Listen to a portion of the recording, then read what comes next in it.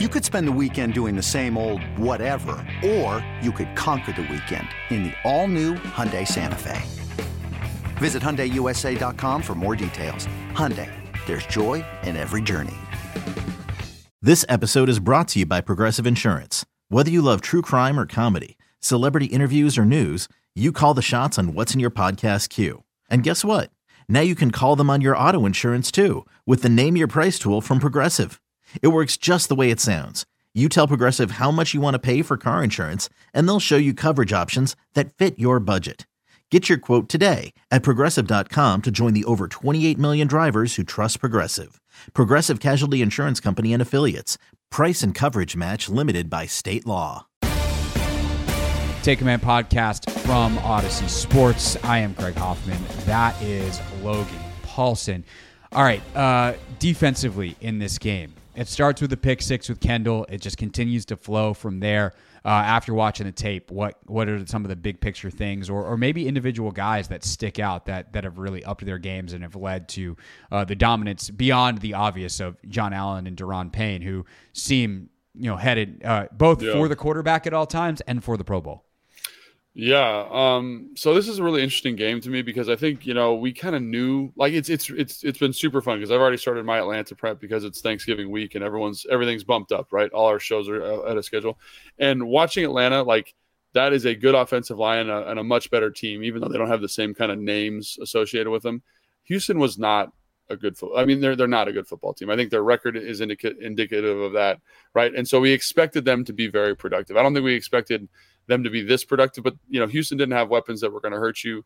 And then there were also these obvious mismatches. Like you mentioned, Allen and Payne, like Allen on Kenyon Green, like you knew that the first second you watched the film that was going to be a problem for that young man. And to his credit, Kenyon Green's gone up against probably 4 of the 5 best defensive tackles in the NFL, right? He's gone up against Allen. He's gone up against Lawrence up in New York. He's gone up against Simmons from Tennessee. There was one other guy, but obviously very kind of roadblocks, chucker block full schedule in terms of guys that are tough to go against. And Allen is in that group, and we knew that was going to be a great matchup. The center's not good. He was going to struggle in pass protection. Payne was able to take advantage of the guard. Like, we knew that matchup was game wrecking potentially, and it delivered, right? The thing, I think the big question was, like, can they stop the run? And obviously, like, that's something this defense does really well. Your guy, John Ridgeway, did an excellent job outside that personal foul penalty, which was kind of insane to see that happen in an NFL game. Just shows you he's a big, strong dude. He is. Again, football's a game of controlled aggression. We lost a little bit of the controlled part of the aggression. Yes, right. But that addition's been awesome in terms of stopping the run, and I would expect to see him also play quite a bit against Atlanta. But his ability to control a center with kind of like minimal technique just speaks to like how big and strong he is. And again, he puts Allen, it puts Payne in better spots. They're fresher for the games. It's fantastic. Then you get another thing that I think is really cool to talk about in terms of stopping the run is you get Bobby McCain basically playing the linebacker position in their Cinco package, and he's fitting on fullbacks, he's fitting on offensive linemen. And so that addition, that flexibility for him to play in the box and then kick out and cover a receiver has been pretty cool, especially with Benjamin St-Juste moving to the outside. So those additions are awesome. Obviously, Fuller with the interceptions, great to see. He's playing in like their kind of zone Y cover 3 match look with eyes to the quarterback and makes an excellent play on the ball for a pick 6. Great job. And then just the down in and down out consistency. I think the Houston team is built in a similar way, like a worse version of Washington. Like when they need to run the football. And when you can't do that, they're not equipped from a pass protection standpoint to throw the football. So you see the benefit of kind of earning the right to rush the passer by being excellent on first and second down. They did that throughout. Obviously, in the second half, there was a little bit of bleeding. I think a big reason for that is that big chunk play to Brandon Cooks that leads to it was like a freaking 50-yard gain or whatever. Yeah, it was 41. Yeah, but outside of those of a play like that, there was a whole bunch of fourth down conversions kind of late in the game, which led to points for Houston. I think that defensive group just played lights out. Forrest is doing a great job.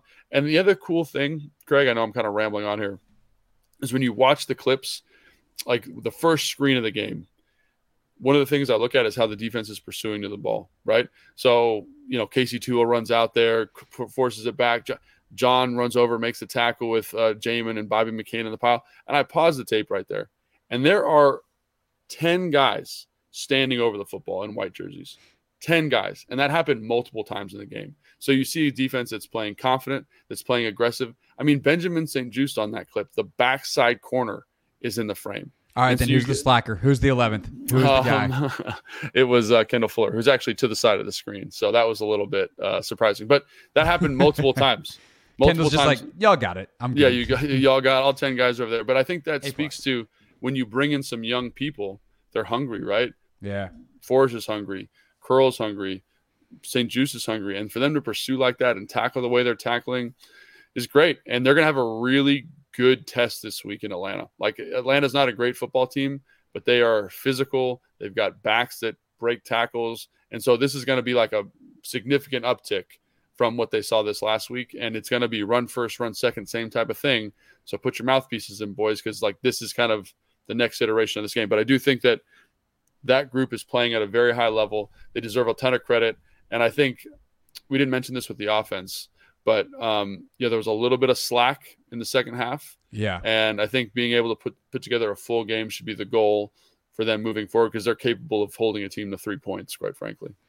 Yeah, and John Allen talked about that after the game in the locker room in a speech that they put out on Twitter and all their social media. That was really, I loved hearing this from Allen, where he's just like, look, second half, we're better than that. We can go out and we need to play better, because if we played like that against Philadelphia, we don't win on Monday night. And then and he had a quote about the offense that was great. He's like, offense, I know y'all are better than that in the red zone. And I'm not calling out anybody. I'm calling out everybody. And I was like, that's leadership right there. Dude, it gave me, like, we saw that, we watched that yesterday in our show. It was part of the show. And it gave me chills, like, to have a guy with that kind of awareness, not only of himself, but how to communicate with the guys, and then kind of say, like, let's be real now. Like, we won this game. And I think, we talked about it on the review show or the post-game show. Like, it felt like kind of an easy win, or as easy as you're going to find for the Commanders recently. But for him to kind of be like, hey, let's enjoy this. But man, like, we want to make the playoffs. We got bigger things we want to be. I think that's pretty exciting. Yeah, I think it's why Ron was so freaking happy yesterday, to the point that Ben Standig asked him in his Zoom press conference. He's like, and it was so awkward and so perfectly Ben. I say that with love. Ben will be on my show. We're recording this on Tuesday. Ben will be on the show with me today, and I will probably bring this up to his face, so I'm not talking behind his back. But like, he was just like, so you seem happy? Like, is it fair to say that you're happy? And Ron's like, yeah, it feels good to win. He expanded and was like, I love how our leaders have kind of said the same exact things that I've been trying to preach. How, we're not a complete product yet, how we continue to have to grow. And, it's also interesting too, Logan, last night we watched the first 2 episodes of the Cardinals in-season Hard Knocks, which has finally started. And it's interesting because a guy like Budda Baker for them is like kind of an emotional leader, and he gets up and gives this really fiery speech after one of their losses earlier in the season. And he's like, I'm pissed off. I'm tired of losing. I hate this. Like, I'm just tired. Yeah. And I emotionally get that. And if you're in that moment with him, that probably speaks to you in some way. But the way that John not only was able to speak to emotionally where everybody is, but give some substance. Like, so much of football and speeches, and it's so funny because I only get this through Hard Knocks. You lived it for 10 years. Like, there's so much of this, like, we got to go do this, like pure raw emotion. And like, unless you're in that moment, it comes through very hollow, I would say. I'm sure that as an intellectual guy like you probably sat in a lot of those locker rooms being like, man, you're nuts. Like, I don't need this. Like, we're just yelling. But to see like Terry in the way that he can tap into a moment, because it's one thing to be like just emotional because it's a game day and you're hooting and hollering and yelling and it doesn't mean anything. To take the microphone, if you will, as Ron is breaking down and capture a moment in the way that Terry did last week, to see how John is able to capture that moment with true substance and have something to say, not just speaking for the sake of speaking. Like, that is a next level of leadership. And I think that it shows a maturity within this football team, and that goes a long way, especially, by the way, when you have a young roster. Yeah. Like, this is a very young team, that is also outside of like the occasional John Ridgway suplex is very, very mature. And that is pretty remarkable to see.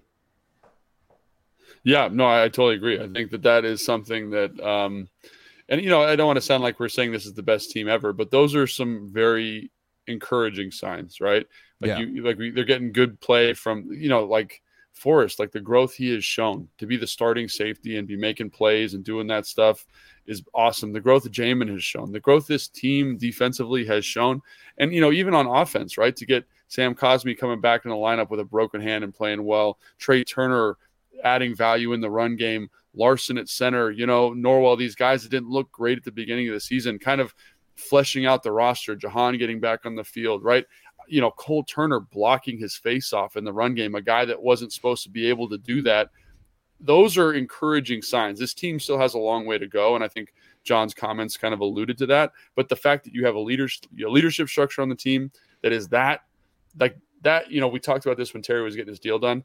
To have that type of leader on the team is incredibly, incredibly valuable. I almost want to say it's priceless. But someone who's playing well, who sees the game that way, speaks the game that way, and can relate to the guys that way is so incredibly valuable. And to have John, who I have heard is a little bit like off-putting at times, but to have that personality there, to have him be one of your paid leaders playing well, it gives credence to everything they say. So obviously there's some holes on this roster, right? Some areas where they could definitely get better, right?